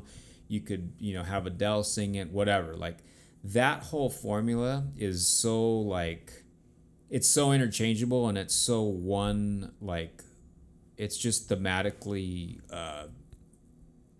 like impotent to me, where it's like it's boring, you know. I understand why people like it, but to me it's like, it's almost like the people that kind of flock to that are people that really don't like music more than what's on the surface. But a song like With or Without You, like, it has some depth to it, but at the same time it can grab you and keep you there. And it's funny, we were talking before about like One Tree Hill, which I didn't even know, like, you know, I'm not that super familiar with this record outside of like the hits and a couple other little songs underneath, but I never knew there was a song called One Tree Hill. And then like, it's funny that there's the show that was One Tree Hill that got a little bit probably more famous for its soundtrack than the actual show at a certain point. But a song like With or Without You, I mean, how many movies has it been in or can be in? Like, it's one of those that just conjures emotion, this, that, and the other. But it's like, whether you like it or not, or whether you have a problem with Bono or think that the band has no real standout talent, doesn't matter. It's like, you don't just write songs like that. Like, songs don't just fucking drop out of the sky and are just, hey, this is one that's going to last forever. Yeah. And it's going to make you feel something whether you like it or not. I'm not saying that, oh, everyone has to like it or you're lying. I'm not saying that at all. I'm just saying that there is an effect that it has. And I'm not saying that, oh, I'm going to go listen to it all the time, but I'm also not going to necessarily like, oh my God, I got to change the station. You know, there's always the change the station song. you know, where it's just like, God, I like, for me, I was thinking about the other day, I'm not really a big fan of Elton John. I respect him, but I don't necessarily need to hear his songs. Like, I don't want to hear fucking Daniel. I think there's a period of Elton John that is more in my taste, and then there's a period of Elton John that's like, it's like two different people. Yeah. You know, Well, his glammier stuff is cool. Yeah, there's stuff that's like I don't Tiny Dancer. Yeah, like I don't ever need to hear I it. But that feel song like- got ruined for me from other reasons. But that movie that uses it. Yeah, it's fucking ruined it. But what It's an awful movie. I like that movie. But what I'm saying that is movie. that it starts to fit like that, like just like the Big Chill using the Rolling Stones song. Uh-huh. It's like, It's a connotation. It's really yeah, strong. and it's like, fuck, every time I hear fucking Tiny Dancer, all I picture is a scene on the bus of them singing that song. It's better like- than picturing a midget. A little person. They Midge. scare me. Sorry, little people out there. You guys fucking Sorry, little people. you guys fucking scare the shit out of me. This show's exclusively for Smurfs and cats. But What is a Smurf? it's a blue. And how come there's only one lady Smurf? Do you know what? This is some weird. Papa Smurf That- is a pimp. That is man. a fucked up thing about the one lady Smurfs. That's fucked up. There's some bad theories about There's that. only one Smurf with bad eyesight. Did you ever hear about the Smurf? There's only one that This- works out. This could either be a conspiracy theory or this could be an actual fact. I don't know which one it is. But many years ago, there was a thing about the Smurfs that the person who created it was apparently a Hare Krishna, and there was not enough blue people getting recognition because of Krishna. So he was like, I'm going to create a cartoon to get people like Blue accustomed, person. like the Krishna. Like sad? No, like the Sad Krishna's because blue they skin. fucking got Like, bad clothes and no The hair? Krishna is a blue skinned goddess. or oh, God. yeah. Okay. So what the theory is that he wanted people to get accustomed to the blue people because that's what So he creates the Smurf. Smurfs. All he got was Smurf berries out of it. So the thing about the one Smurf girl was either a very, very like pornographic reason or because it could only be one female goddess in this world. Yeah, but that means she had all them Smurfs. This is the same thing as Adam and Eve. Adam and Eve, exactly. Cain and Abel had to have sex with their mom in order to populate the. That's disgusting. Yeah, and that's the fucking line that the Christian people are selling. Like, fuck that. And then what's up with Gargamel? He's living in this big ass castle. He got no With a bitches cat. and just a cat, and he's all mad at all these little Smurfs. Go do What was something the- else. What was the cat's name? Azrael. That's a fucking great name. If you lived in a castle and your dumb ass, all you got's a cat. Oh, I'm gonna go fuck with these Smurfs all the time. And They're yeah. making me so mad. And they live in Like, really? mushrooms. The Smurfs is that's a fucked up thing. It's like an Alice in Wonderland for Krishnas. Anyway, I don't how buy did it. And then they're all wearing white pants but no shirts. how do we talk about This is how Smurfs do it. fucking Smurfs? And only one old Smurf. Papa Smurf, the Papa. only one that has Papa. facial hair. He's got red on. Brainy. I know. Only one needs glasses. I'm trying to think of who all the characters were. Hefty. There was only one that worked. That had a tattoo. That was Hefty. Hefty Smurf. I remember Brainy Smurf, Vanity Smurf. Papa Smurf. So it's kind of like the dwarves meet what? Meet a like- dumbass in a castle. Like a with cat. biblical story of some sort. There's Fucking no other Papa things in it. Smurf. So yeah, way to go with the. Oh yeah, we're get people accustomed to blue people. I don't know if that's true. You got a cereal out of it, and you got a few seasons of a dumbass Smurf. cartoon. Smurf Way berries? to fucking go. What is the Smurf cereal? Smurf berries? Smurf. They're delicious. How do we always end up The talking milk about don't turn blue though. cats? Now we talk about Smurfs. Last time it was all cats. Now it's a fucking Smurf problem we got going on. And we're sober as fuck. We're supposed to be high for this. No. What happened? I didn't bring my Smurf berries. Yeah, exactly. Wait, what did we get? Why did we get to Smurfs? How did we get to Smurfs? Who How did knows? you two turn into Smurf talk? I don't know. Talking about we were talking about Elton John, Tiny Dancer. Oh yeah, that's why he wore them big ass boots. Got to keep all these Tiny Smurfs out of his show. Dancer.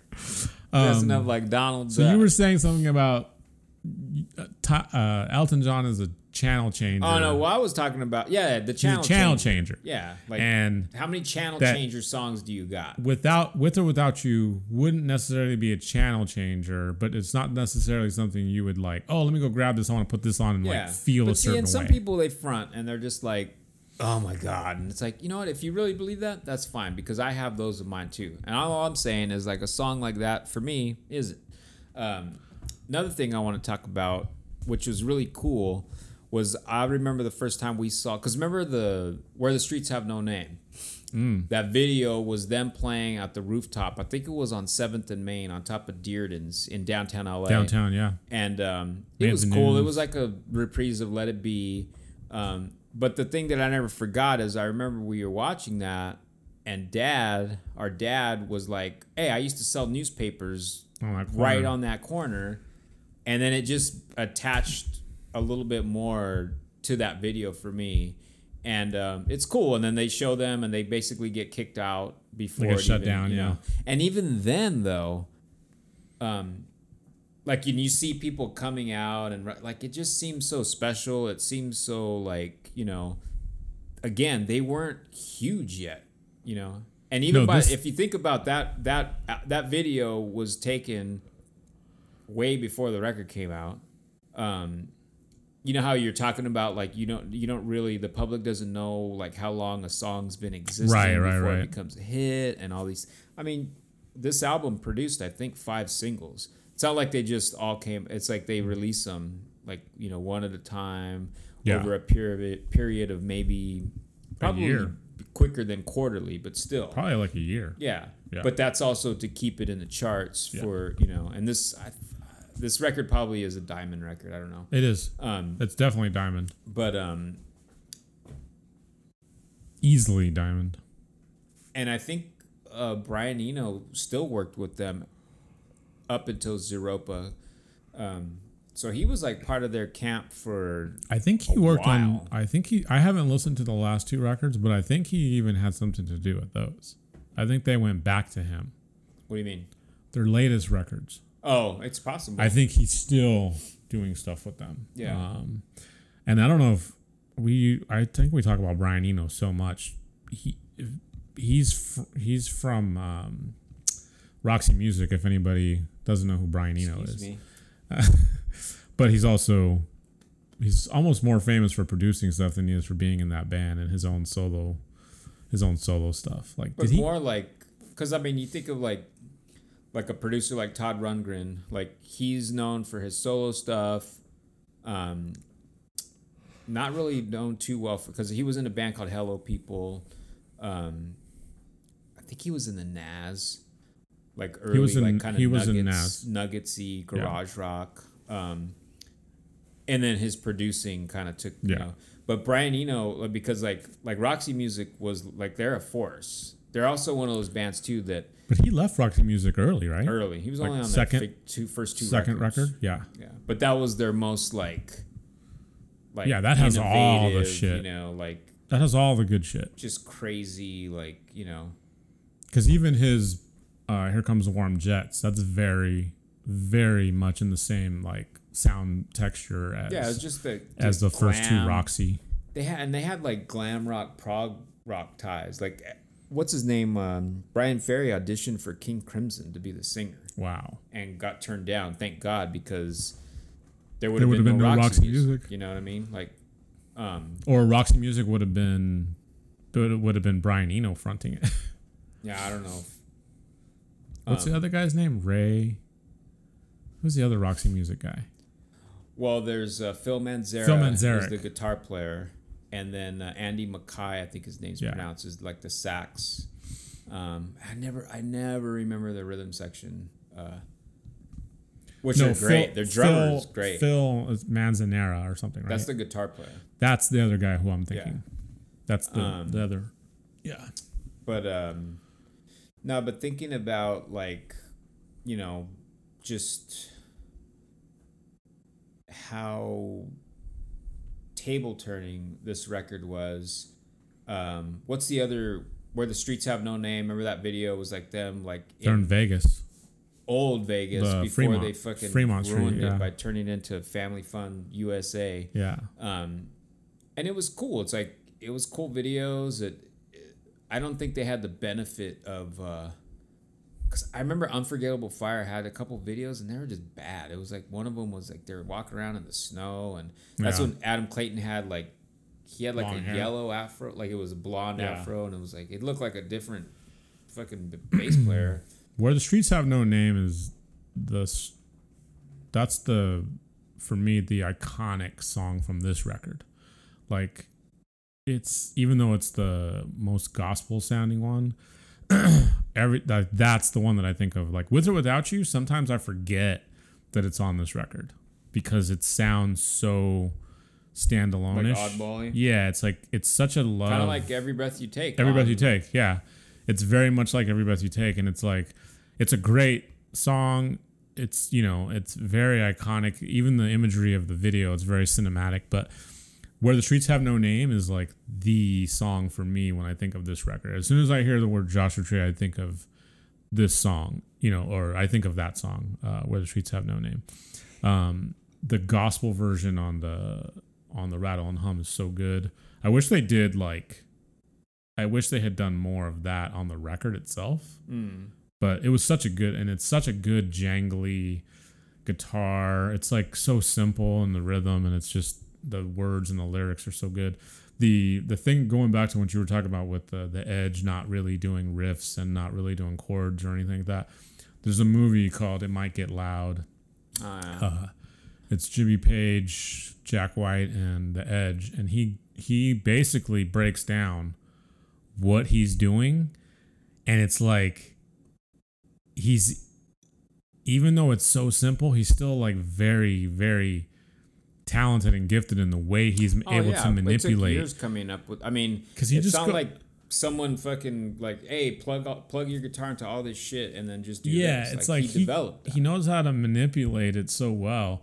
But when he was breaking down, I don't remember in the movie what he might have been doing when the Streets Have No Name, and he's just playing it acoustically, and it doesn't sound. There's nothing special about it. Mm-hmm. And as soon as he starts to turn on the rack mount effects, and then you start to get it starts to echo, like the jangling guitar starts to echo back at you and stuff like that. And it's like, fuck, that's amazing, because he's not really doing that much in the sense of like what he's doing on the fingerboard. Yeah. He's not a virtuoso when it comes to like the scales and the chords and stuff like that. But it works so well in the song that he just did exactly what the song needed.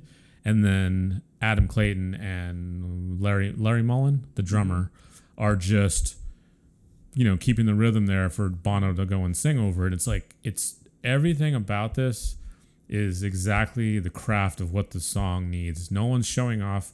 If anyone's showing off, it's Bono. Their songs utilize the negative space so well. Yeah.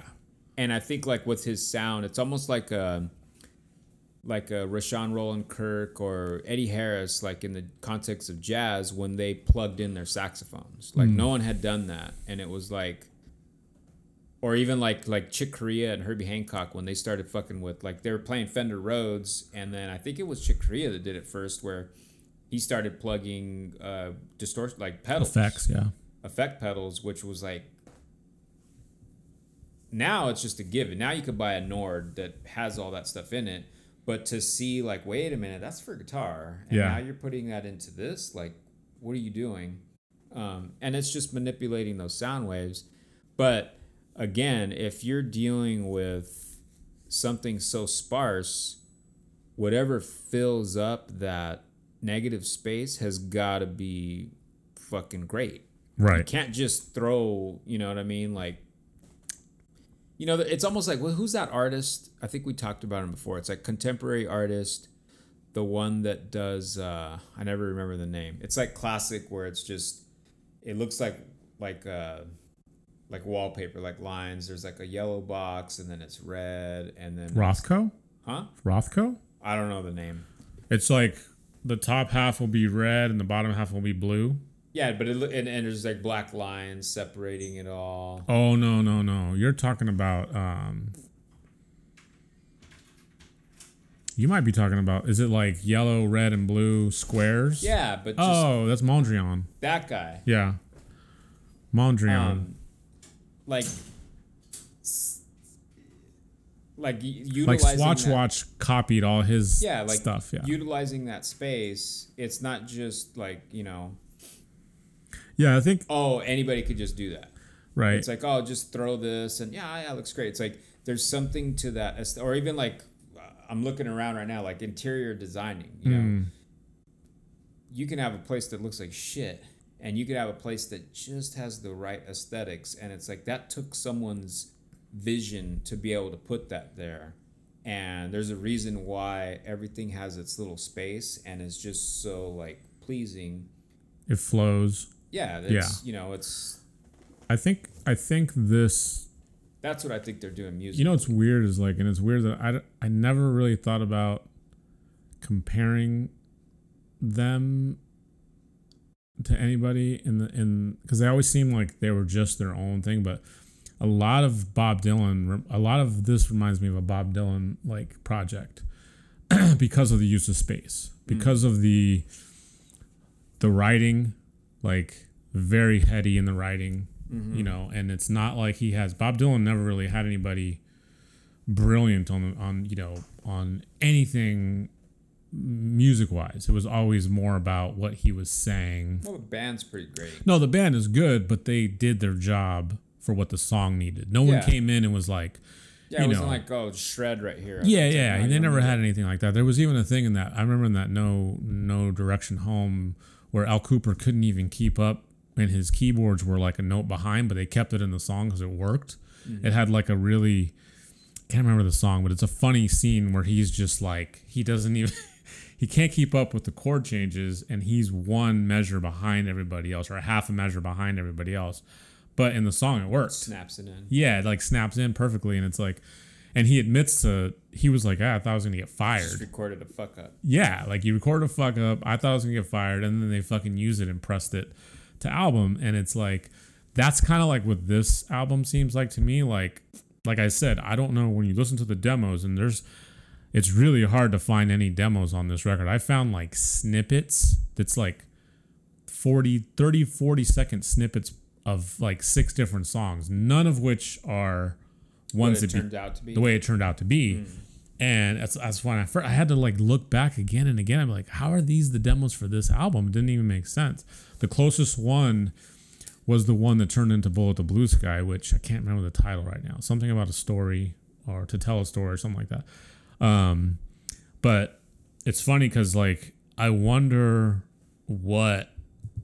if this was more of a accidental outcome, or who was the person who really had the deliberate, hand that's like, no, this is what it's going to be. This is what fucking the Mothers of the Disappeared is going to be. Because it sounds like a tape loop hissing crickets in the background, and it's like, it's very, well, you got an ambient producers. well, yeah, it's like, it's mostly recording engineer Brian Eno and Daniel Lanois, and it's like those two guys and this band together at this time just made this, which in my, I'm gonna segue into like rating this thing. It's kind of like one of those albums where you're damned if you do and damned if you don't, if you like it. Because U2's is kind of one of those bands now. Yeah, it's like a scarlet letter. Was that dividing line with them, and it's like for myself, the time that I was that this came out, the impact that it had on everything I listened to, especially because it's the first record that I can remember really caring about lyrical context. So it's a 10 across the board for me. I think like, I don't even have the track count in front of me right now, but of the tracks, there's like the ones that I really, really like, that really dug into me, is Running to Stand Still. Still one of my favorite songs. That song just, I don't care if that was on the first album, the last album that they just put out, or anything in the middle. That song is like one of my favorite songs of any artist. Yeah. The way that it was written, the subject matter, like what it's about, like the way he's telling the story of like the drug addict. And it's like, a lot of people like, I don't even know if they get what that song's about unless they know what that subject matter is. But the song still works. It could be anything. It could be anything that he's singing about, you know. Isn't it about Dig Dug? It is. He's running to stand still. It is. From fucking Dig Dug. He's running from Smurfs. They were on tour in Japan. That was when Dig Dug came out, 87. I think he has a Dig Dug tattoo. But then, you know, the guitar, like I can hear that Still Haven't Found What I'm Looking For, or even Where the Streets Have No Name, that twangly guitar that just comes on. It's like as soon as I hear it, like I'm listening to the 3-minute song. Mm-hmm. It's not a channel changer. There's, if anything, there's I want to say, no, I don't even think. Still Haven't Found What I'm Looking For. For me, is a chant. Like I take those lyrics to heart, and I still haven't found the song, so I got to change it. No, see, that's like that's the one where I'm in it. That song, I never really liked it to begin with. I like the video. If ever I like the video more than the song, I really don't like the song. Okay, I like it. Like, you know that video by Wax where it's I think it's what's his name? The one where he's running fire? On fire. Yeah. I love that video. I watched that video. That's a Spike Jonze video. Yeah, I think it is. Yeah. Song's horrible. I don't remember the song. But real quick, Dig Dug. Real quick. I mean, I get like all the games back then, like Centipede, because it was a centipede. Joust, you were jousting, but Dig Dug. Yeah. Is that because you're digging, and once it was dug, once you digged, you've dug. You've dug. Dig Dug. And he looked like a Smurf. Again, he was a little blue guy in a white suit. I just want to reiterate, we are sober. I mean, as sober as you. We're drinking mineral water. We don't know what kind of minerals there are. It could be ketamine. I promise you, we are sober. This is the long-term effects of drug use, people. We are breaking down why Dig Dug is Dig Dug. Did he dig and then he was Doug? Is his name Doug and he digs? I think his name's Doug. Or his name is Doug and you dig Doug. I dig Doug. And he digs. I dig Doug. How many quarters did you waste on playing Dig Dug in your life? Never. I was a champion. I was a champion. We got fucking champion Doug right here. Anyway, you're talking about 10's my rating. You're talking about the records. So before this was the Unforgettable Fire. Yeah. That record got them to another level because of Pride in the Name of Love. And then it got them to, I don't know. I'm sure Bob Geldof was a fan. I don't know how the Live Aid bands got curated. Style Council played Live Aid. They were like the second band.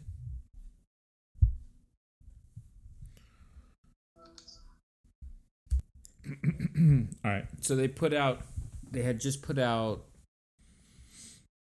Wide Awake? Unforgettable Fire.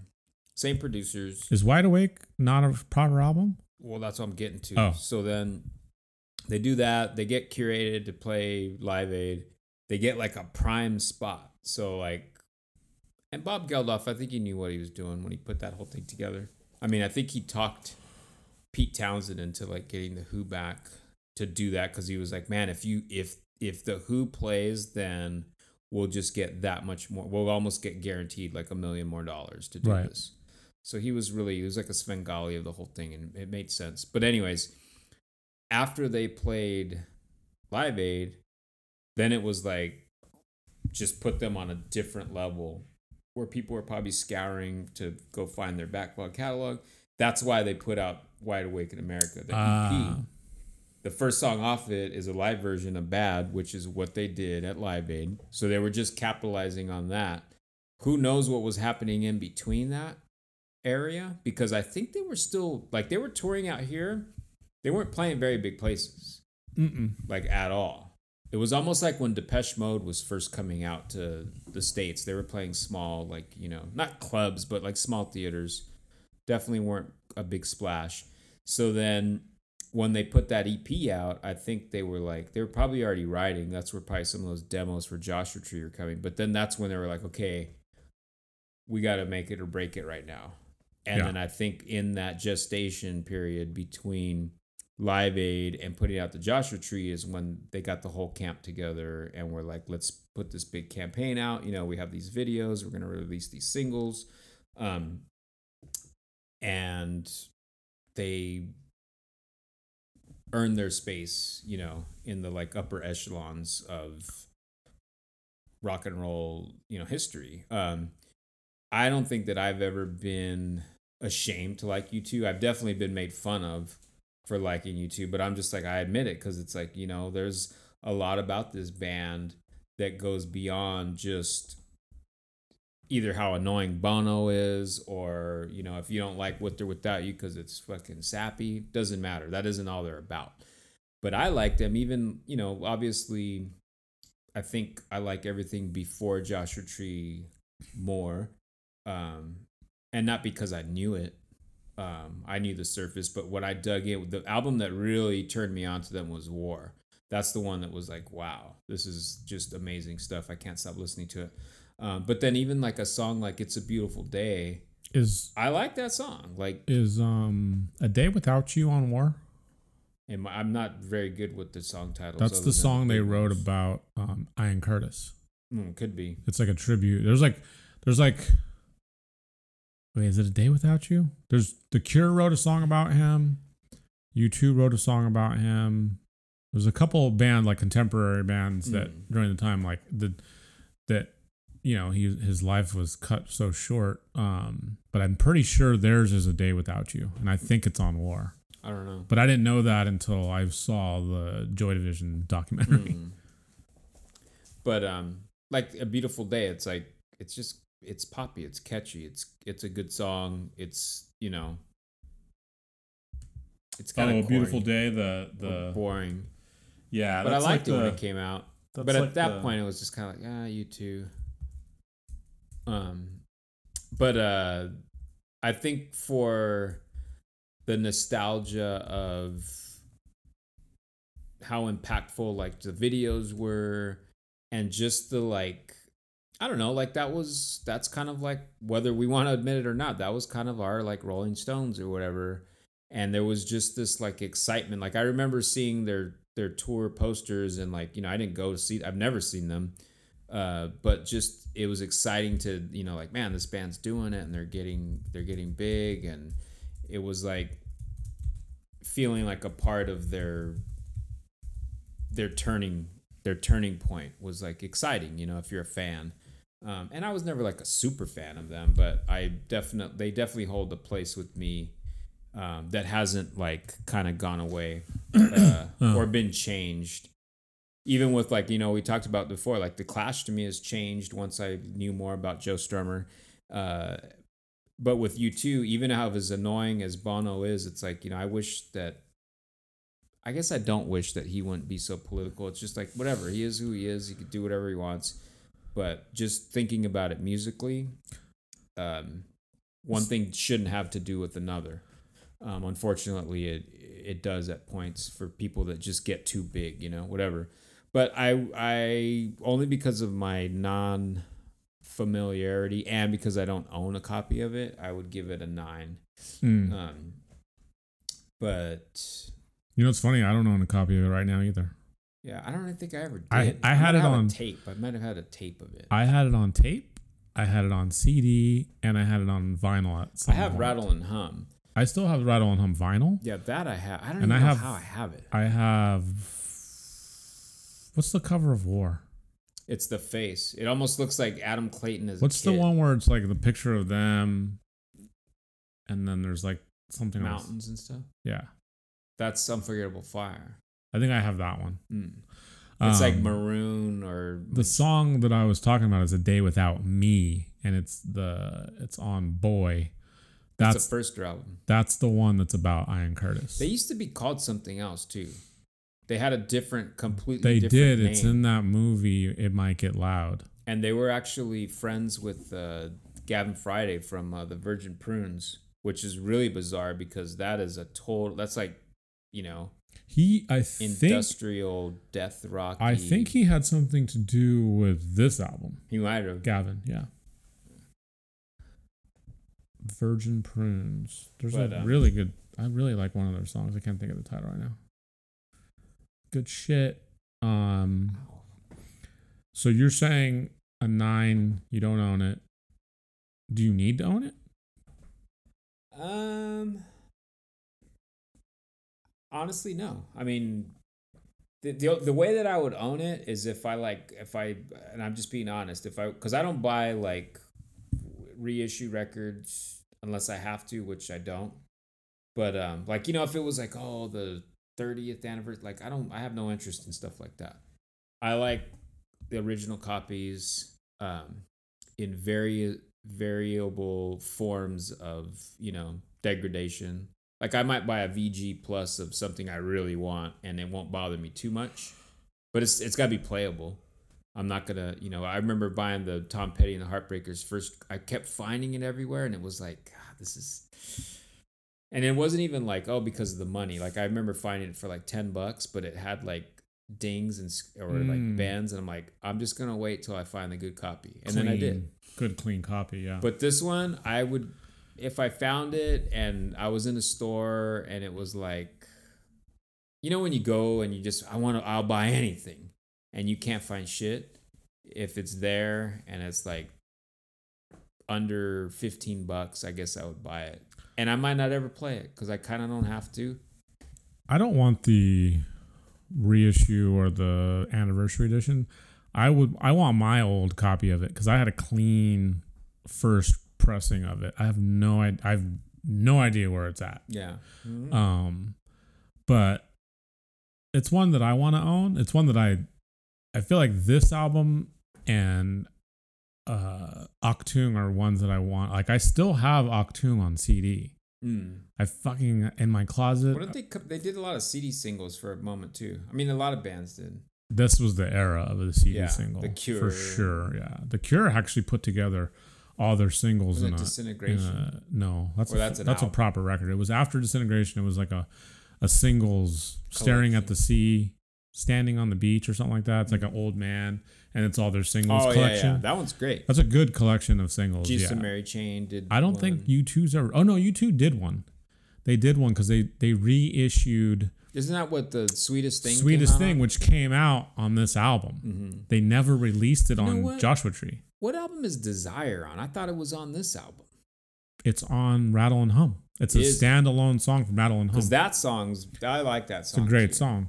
It's weird because Rattle and Hum, even though it's a live concert of this, there's actual studio recordings on it that are just standalone. Desire's one of them. When Love Comes to Town with B.B. King is one of them. Angel in Harlem is another one. Yeah. And Sweetest Thing. But Sweetest Thing never came out on Rattle and Hum or Joshua Tree. They didn't release it until they did it was a single during this time period, but they didn't release it till that singles collection came out. Mm-hmm. And then it was like a huge hit. Yeah. But from this time period, yeah. Yeah, Desire, that's a great song. Yeah, I think that's the opening track on that. That's almost like, what else was contemporaneous with all this, which had kind of some of that same, I want to say like kind of like Anglo white R&B, was like the Eurythmics. They had some good danceable, what was the song that, remember their video, like Fishbone, was it Would I Lie to You? Would I Lie to You? They're playing the horn. They're the horn section. That has that like that little, kind of Motown-y. I love the first couple Eurythmics records. Her voice and Alison Moyet's voice are just like Alison Moyet so great. They have the same range to me. Like they hit that same very rhythm and very R&B kind of a voice. Yeah. Good stuff. All right. Good stuff. All right, a 10 and a 9. What are you gonna do? We're gonna do the Smurfs next. I think we should do a recap of the Smurfs with The theory with Dig Dug in the mix, and we'll do it for cats. All right, later.